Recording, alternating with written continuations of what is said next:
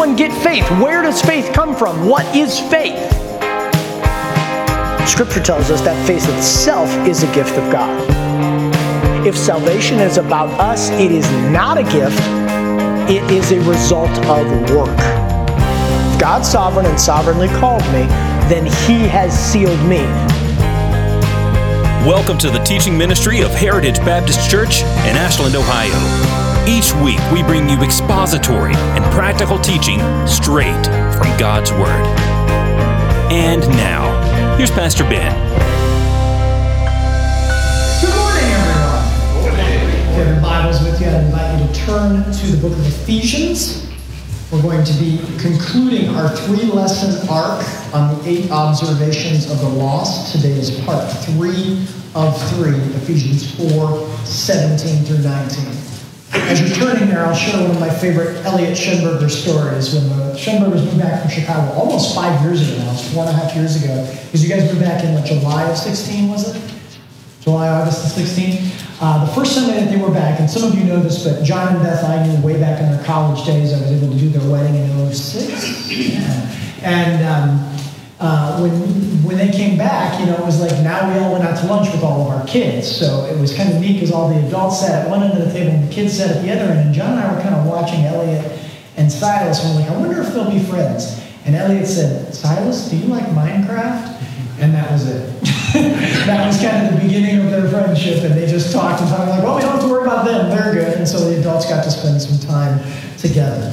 All right, looking at Ephesians 4, verses 17 through 19. Paul says it this way. This I say, therefore, and testify in the Lord, that you should no longer walk as the rest of the Gentiles walk, in the futility of their mind, having their understanding darkened, being alienated from the life of God because of the ignorance that is in them, because of the blindness of their heart, who being past feeling have given themselves over to lewdness, to work all uncleanness with greediness. Let us pray. Dear Lord, we pray that as we wrap up this conclusion of this 3-lesson arc, that you would just bless our understanding and deeply impact our hearts with the application that is present in this scripture. I pray, Lord, that you would allow my voice not to be my own, but to be yours and guided by your Spirit through both the preparation and delivery of this message, both to the people that are here presently and those who are joining us online. May this be for your glory and your glory alone. In Jesus' name, amen. So I'd like to begin here with a recap of the last 2 weeks of what we've been studying. So it's going to show cause and effect the way that I have it worded here. From 2 weeks ago, we looked at the first 4 observations of the lost. And they were that the lost have a futility of mind. They have a darkened understanding. They are alienated from the life of God. And they are ignorant. And we paid special attention to be mindful that the word ignorance does not mean stupidity. Stupidity or foolishness is knowing the right thing to do, but not doing it. Ignorance is being unaware of the right thing to do. Then last week, we spent all of our time focusing on the causality. So the reason that these first 4 things exist is because their hearts are blind. Today, we're going to look at the therefore. That because of their hearts being blind and these first 4 things being present, this is the result. They are past feeling. They have given themselves over to lewdness, to work all uncleanness with greediness. We're going to break down each one of those statements that Paul gives us so that we can unpack them and understand them appropriately. So, the first thing that I want to look at is this idea that we see in verse 19. These people are described by Paul in my translation, New King James, as being past feeling. So my first question is, what alternate translations do we have besides the phrase, they are past feeling? Josh? Callous. They are callous. And what are you reading from? ESV. ESV. That's actually a very good word in English. Sean? The NIV says, having lost all sensitivity. Having lost all sensitivity is another very good way to translate this Greek word. Anything else that we would draw our attention to in alternate translation? So we have callous, we have having lost all sensitivity, and being past feeling. The Greek word here that we're looking at is the word apolego. And the word is defined like this: to cease to feel pain or grief, to bear troubles with greater equanimity. And I had to look up the word equanimity. It means a lack of emotion or a lack of empathetic reaction. To cease to feel pain, to become callous, to use Josh's word, insensible to pain, or apathetic. So we recognize very, very, very clearly that one of the tendencies that we're going to see in the lost, one of the results of being lost, is that they are not going to react to things, both positive and negative things, the same way that we do. Their empathy will be shortened versus ours. 1 year ago today, at the start of the pandemic, I ate out for the last time in a restaurant until maybe 5 or 6 months ago. I think, Jared, when we went to Casa, like maybe in August. No, it wouldn't have been that. It would have been like September. So for the first time in several months, I had not eaten out. And the last meal that I had, when the news of the pandemic was just starting to spread, you guys remember the kind of the tenor of the nation at the time? And we were wondering, are they going to shut restaurants down? What's going to happen? This is really strange. This is really weird. I was out having lunch with somebody, and the waitress said rather casually, as we were asking her, are you worried about your job? She said, well, I'm not really worried about the pandemic. And this is what she said: if this virus is just killing off old people, I think that's a good thing, because it's thinning the herd.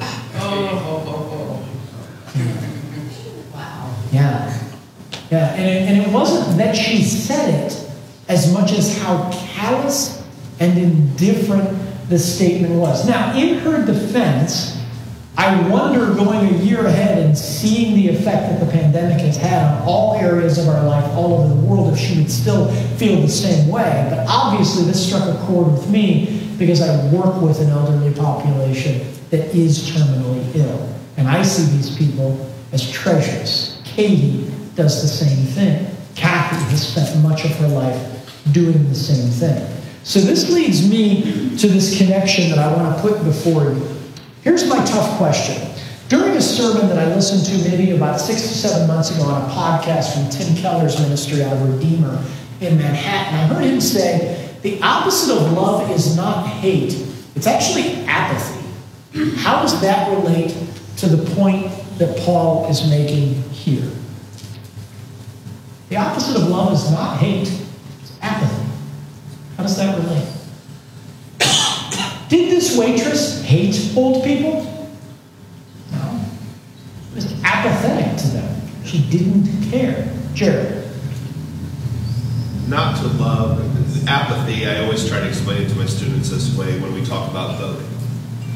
People that don't vote because they don't really care, they say, my vote's not going to make a difference, I don't bother. This whole idea just basically is I'm living for the moment. If it makes me feel good right now, that's fine. I don't care about the future. I don't care if it hurts other people. It's all about my comfort level, and am I getting the comfort that I desire? No thought to consequence. No consequence. No thought to consequence. Okay. There is a fantastic scene in a very, very popular television program where there's a marketing executive who has a young, up-and-coming kid who he's really offended. And this kid's very talented. And he said, I stayed up all night thinking about what you said to me. And the main character looks at him and says, I didn't think about you at all. And it's basically like, I'm not taking my time and energy to hate you. You're not important enough to hate. I am completely apathetic towards you. So think about this. We often get very frustrated at the behaviors of the non-believers. Amen? It's frustrating, right? We are failing to realize in our frustration towards them that most of them even lack the ability to care about the things that they should care about. They are fundamentally broken as human beings. Now, when you're fundamentally broken as a human being, when you are apathetic, when you are callous, when you have greater equanimity, a lack of emotional response, do you see how that just paves the road right to the door for rationalizing anything that you want to do or say, regardless of the cost or consequence? This creates a worldview that makes everything permissible. It makes postmodernism and relativism absolutely fine because you do not think about how your actions affect other people.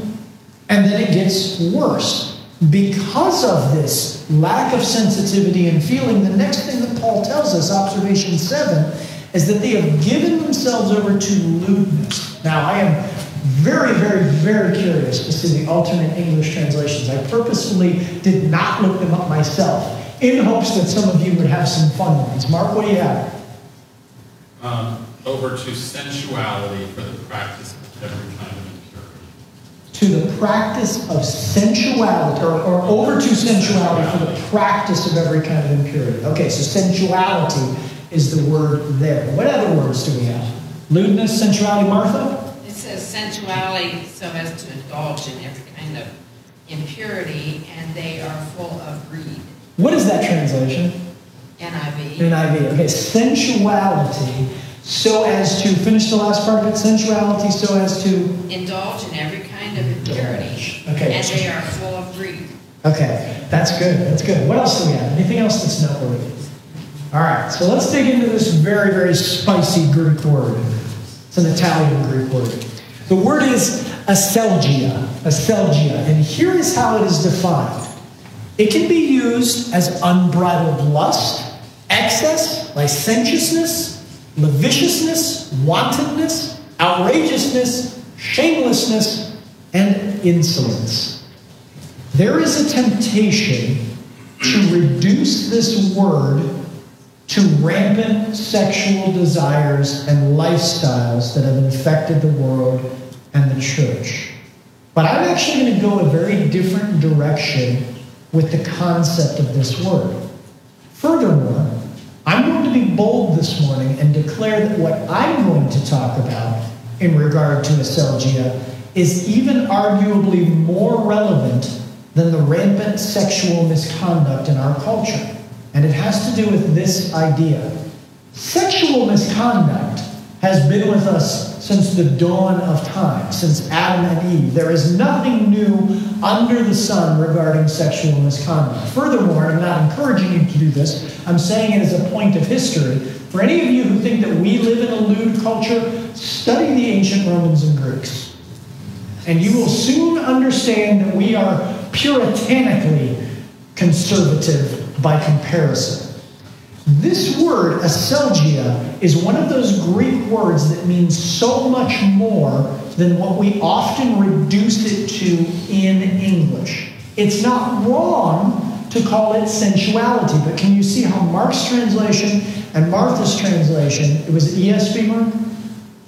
NASB and NIV, really, it's very obvious in their definition they're talking about sexual misconduct, which is not wrong, but it is certainly not the fullness of the word aselgia. The word aselgia means so much more than we realize, and I want to anchor that word in a word I have up here on the overhead that is much more important and relevant to our culture today. I want to look at the second to last word in this list, the word shamelessness. I'd like to offer up two very relevant examples of shamelessness that are particularly poignant to the culture we live in today in 2021. Cancel culture is shameless. Instead of seeking meaningful discussion, our culture eliminates the worth of entire groups of people because they are determined to be not worthy of consideration. Shameless. Somebody makes a mistake or posts a viewpoint that is objectionable, and we eliminate them from existence in our minds. It is the definition of the previous word of completely going callous and numb to them. We become apathetic to them because we have erased them. It is shameless. It is shameless when the world does it. It is doubly, triply shameless when Christians do it.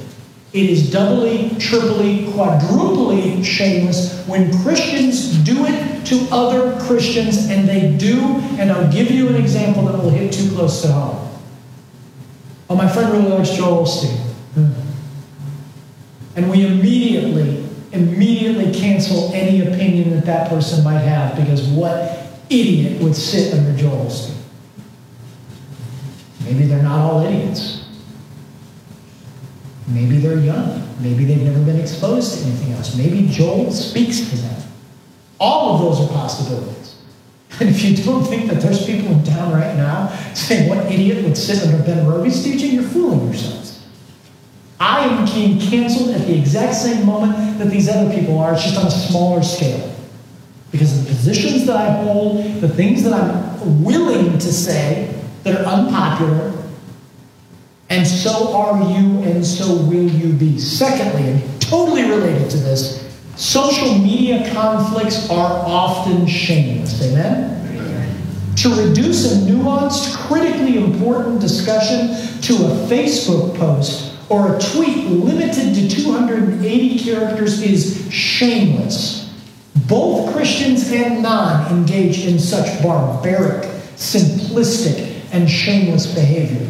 One of the most striking things that I've ever heard people say in this church is that they have had to unfollow other people in this church because they just couldn't stand the rhetoric anymore. I know that this happens right here. I know because some of you have told me.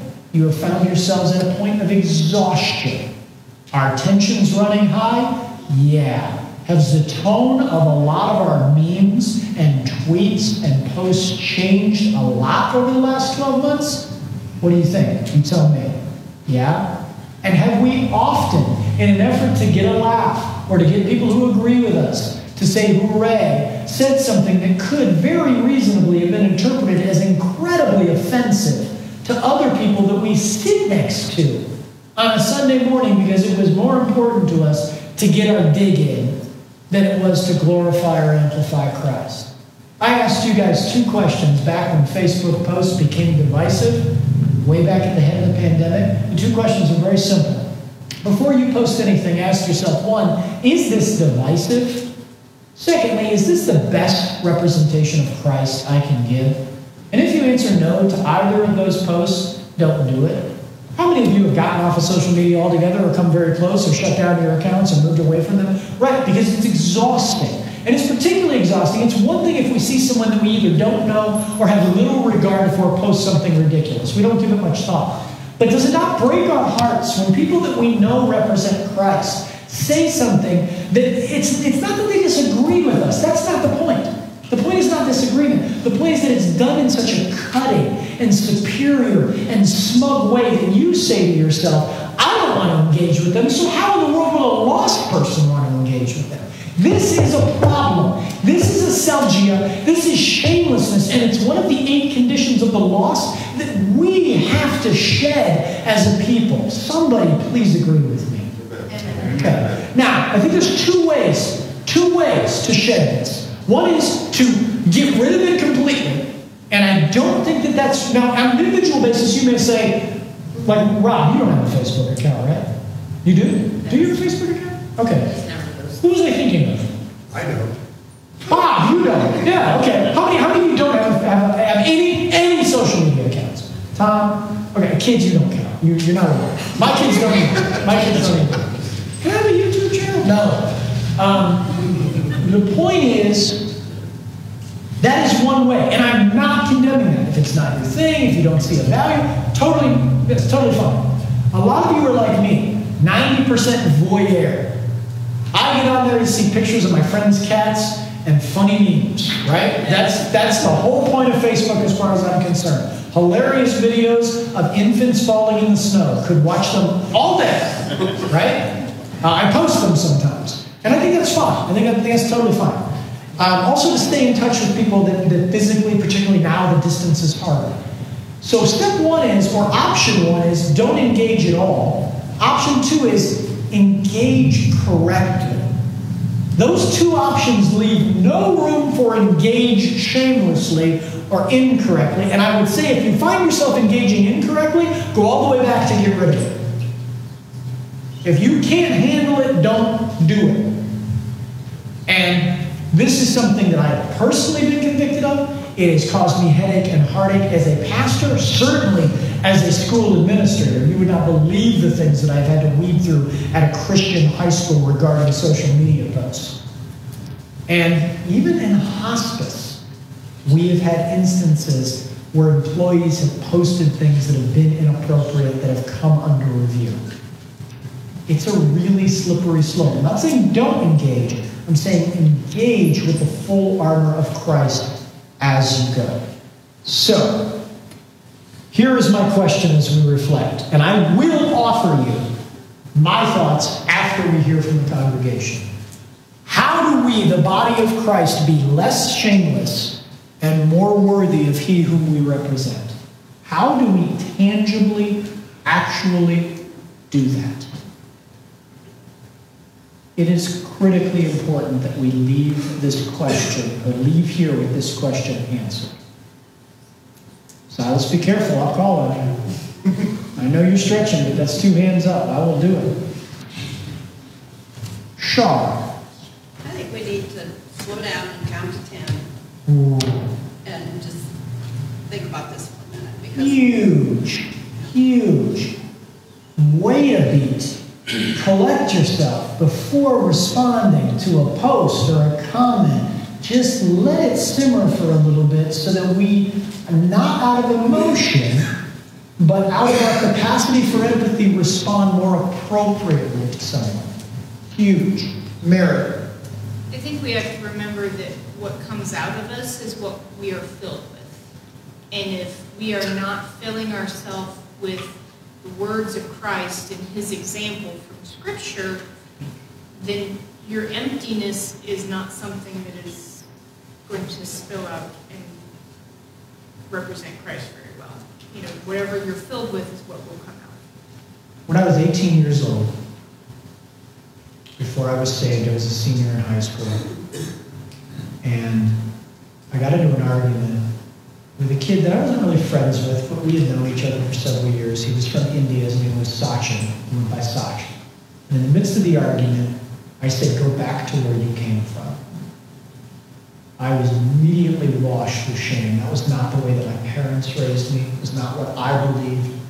But like a lot of teenagers who get emotional, they say stupid things that they regret.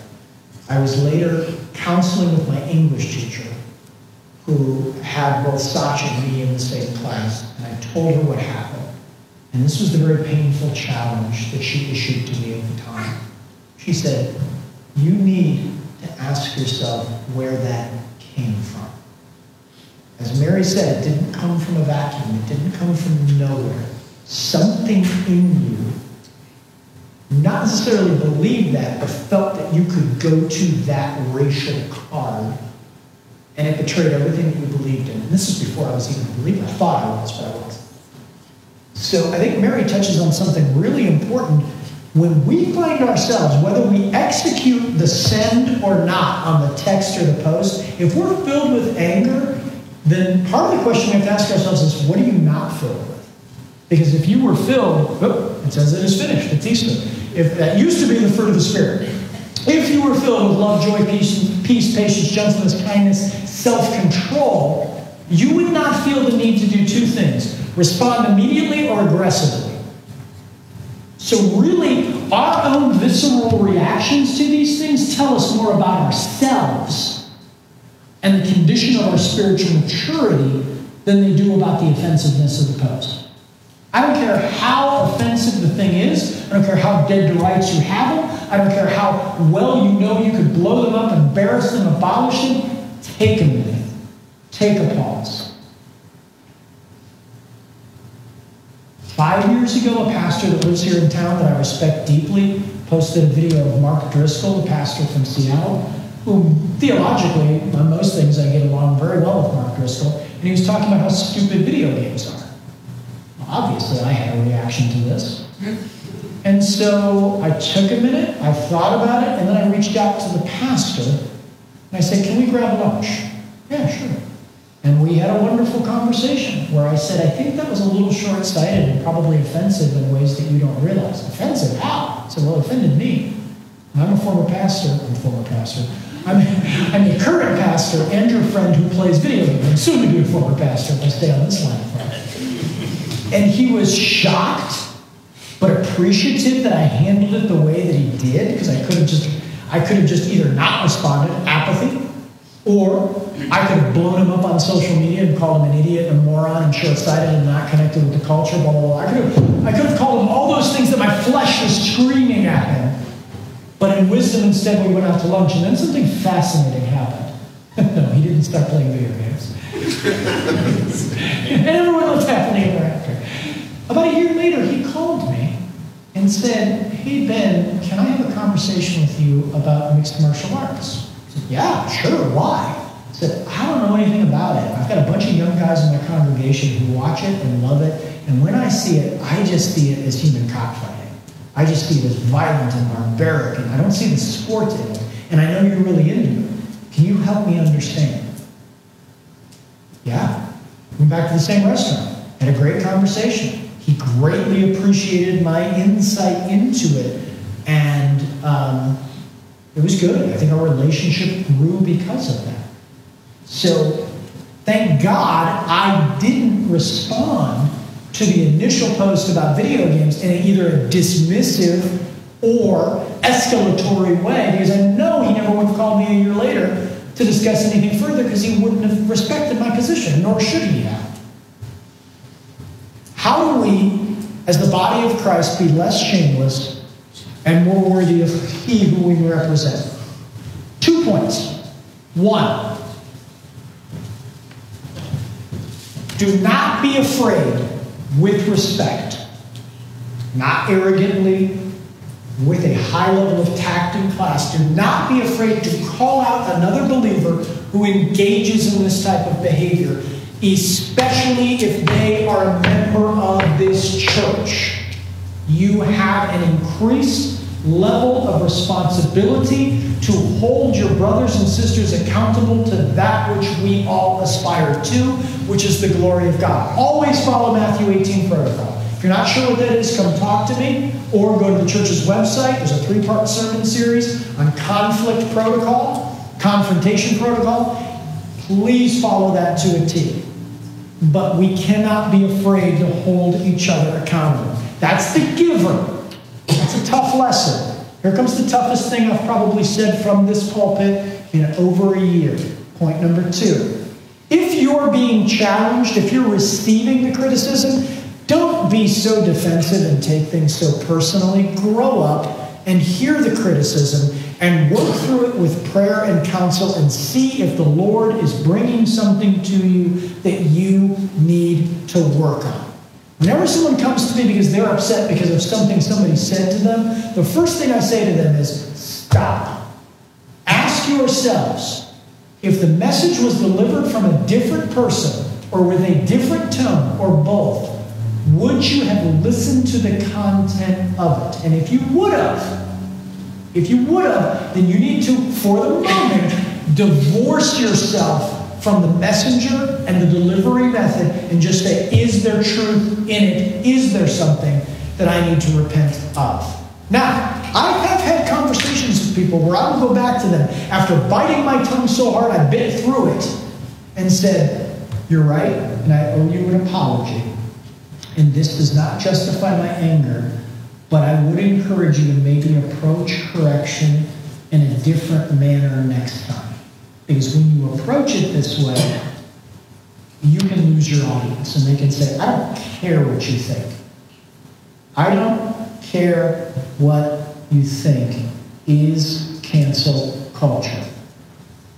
So do you see how the seeds of our own defensiveness lead us to become this silly foolishness of cancel culture, where we just completely become apathetic about somebody else's viewpoint and write them off, not because they're part of a different political party, not because they have a different viewpoint on God, but these are people that sit to our left and our right on Sunday morning worshiping the same God in love?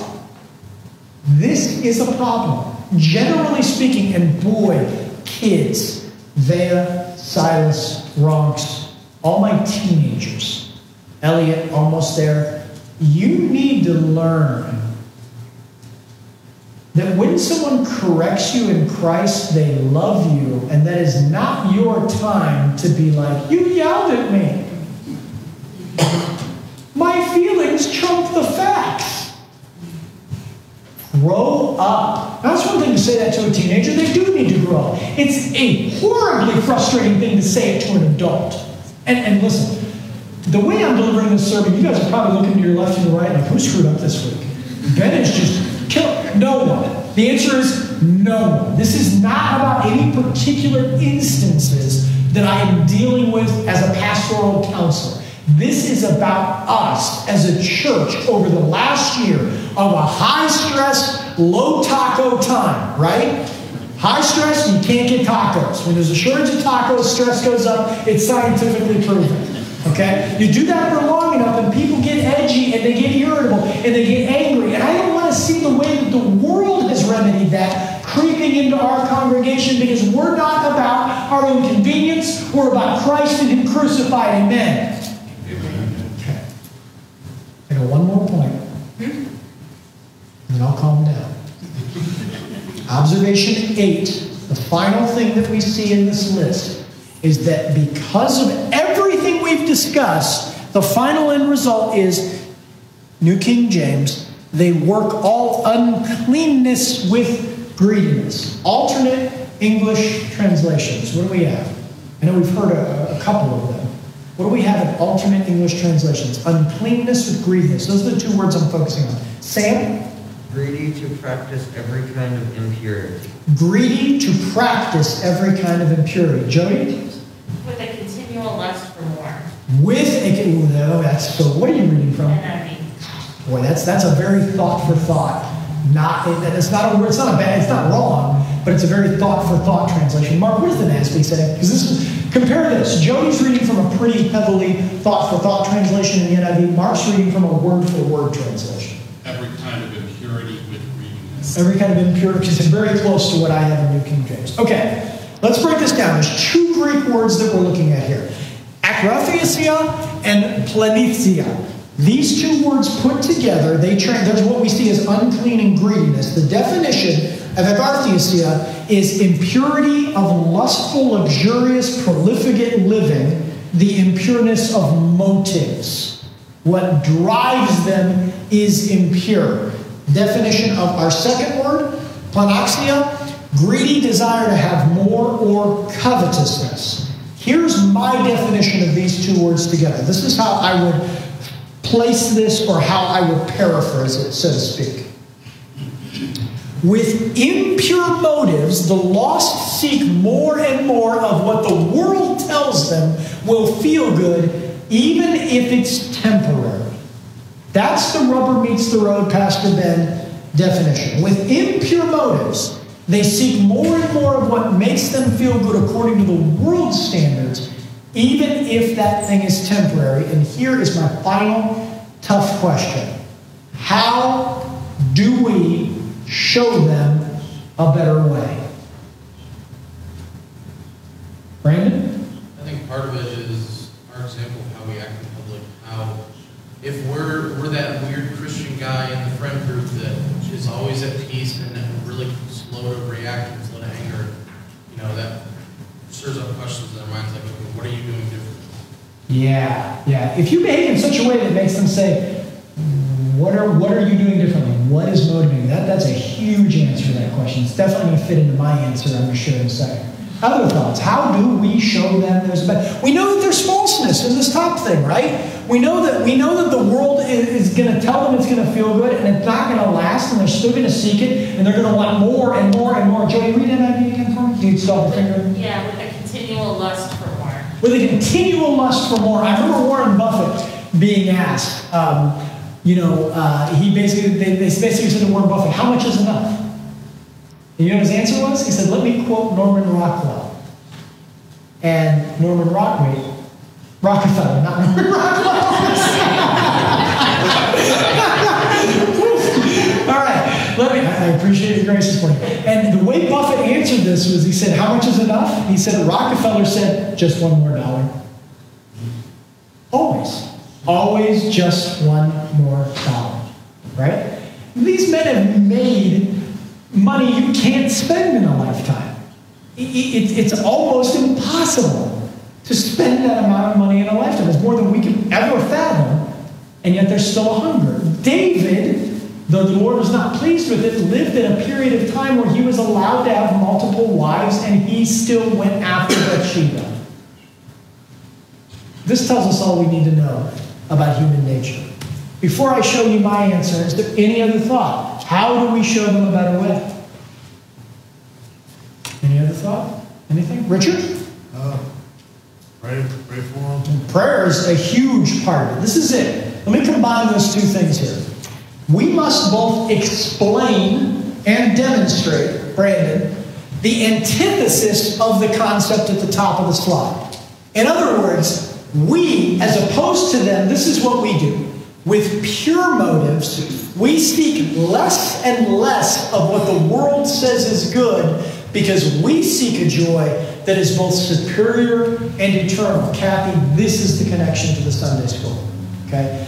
We seek after, Kathy, how did you characterize it? The joy of Christ? Do you remember The joy of the Lord is our strength. The joy of the Lord is our strength. That is us seeking after something which we recognize is far superior to anything the world can offer, and it is far eternal, far longer lasting than anything the world can offer. And yet we understand you cannot pursue both things. You cannot pursue what the world says is good for you and what God says is good for you based on numerous scriptures. Probably the most clear that comes to mind is you cannot serve both God and mammon. Or in modern day terms, you cannot serve both God and your gut.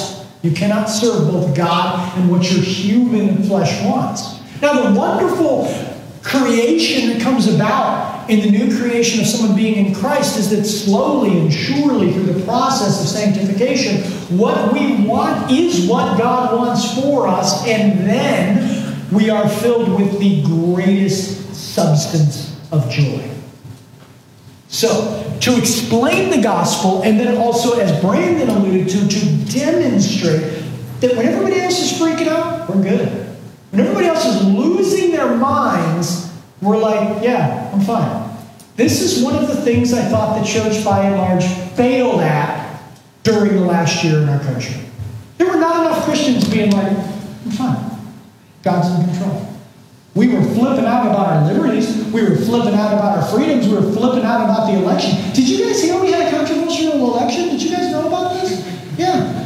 We were flipping out about candidates. We were flipping out about the Senate. We were flipping out about bills and laws being passed. Some of you right now are simultaneously spending your stimulus and angry about it.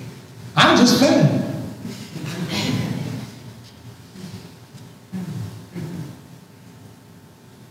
And I thought we dropped the ball. I thought we missed a lot of opportunities to just sit in the corner of the room and grin and wait. And when someone said, why are you so calm? Our world is falling apart. We could have said, no, it's not. None of this is surprising my God. None of this is catching him off guard. And therefore, none of this is consuming me. I am consumed with Christ as him crucified. And that's going to last a lot longer than this pandemic. I know I missed opportunities to act that way. Did you?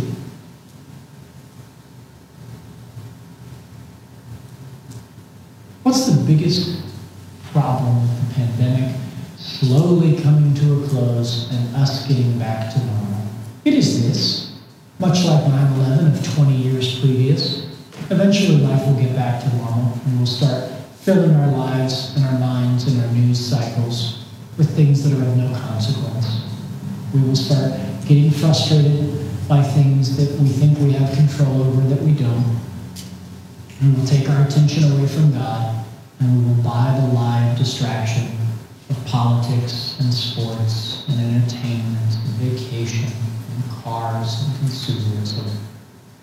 And we will miss opportunities opportunities to save others through the explanation and the demonstration of the only eternal thing that is. Thanks for listening to this message from Pastor Ben Roby and Heritage Baptist Church.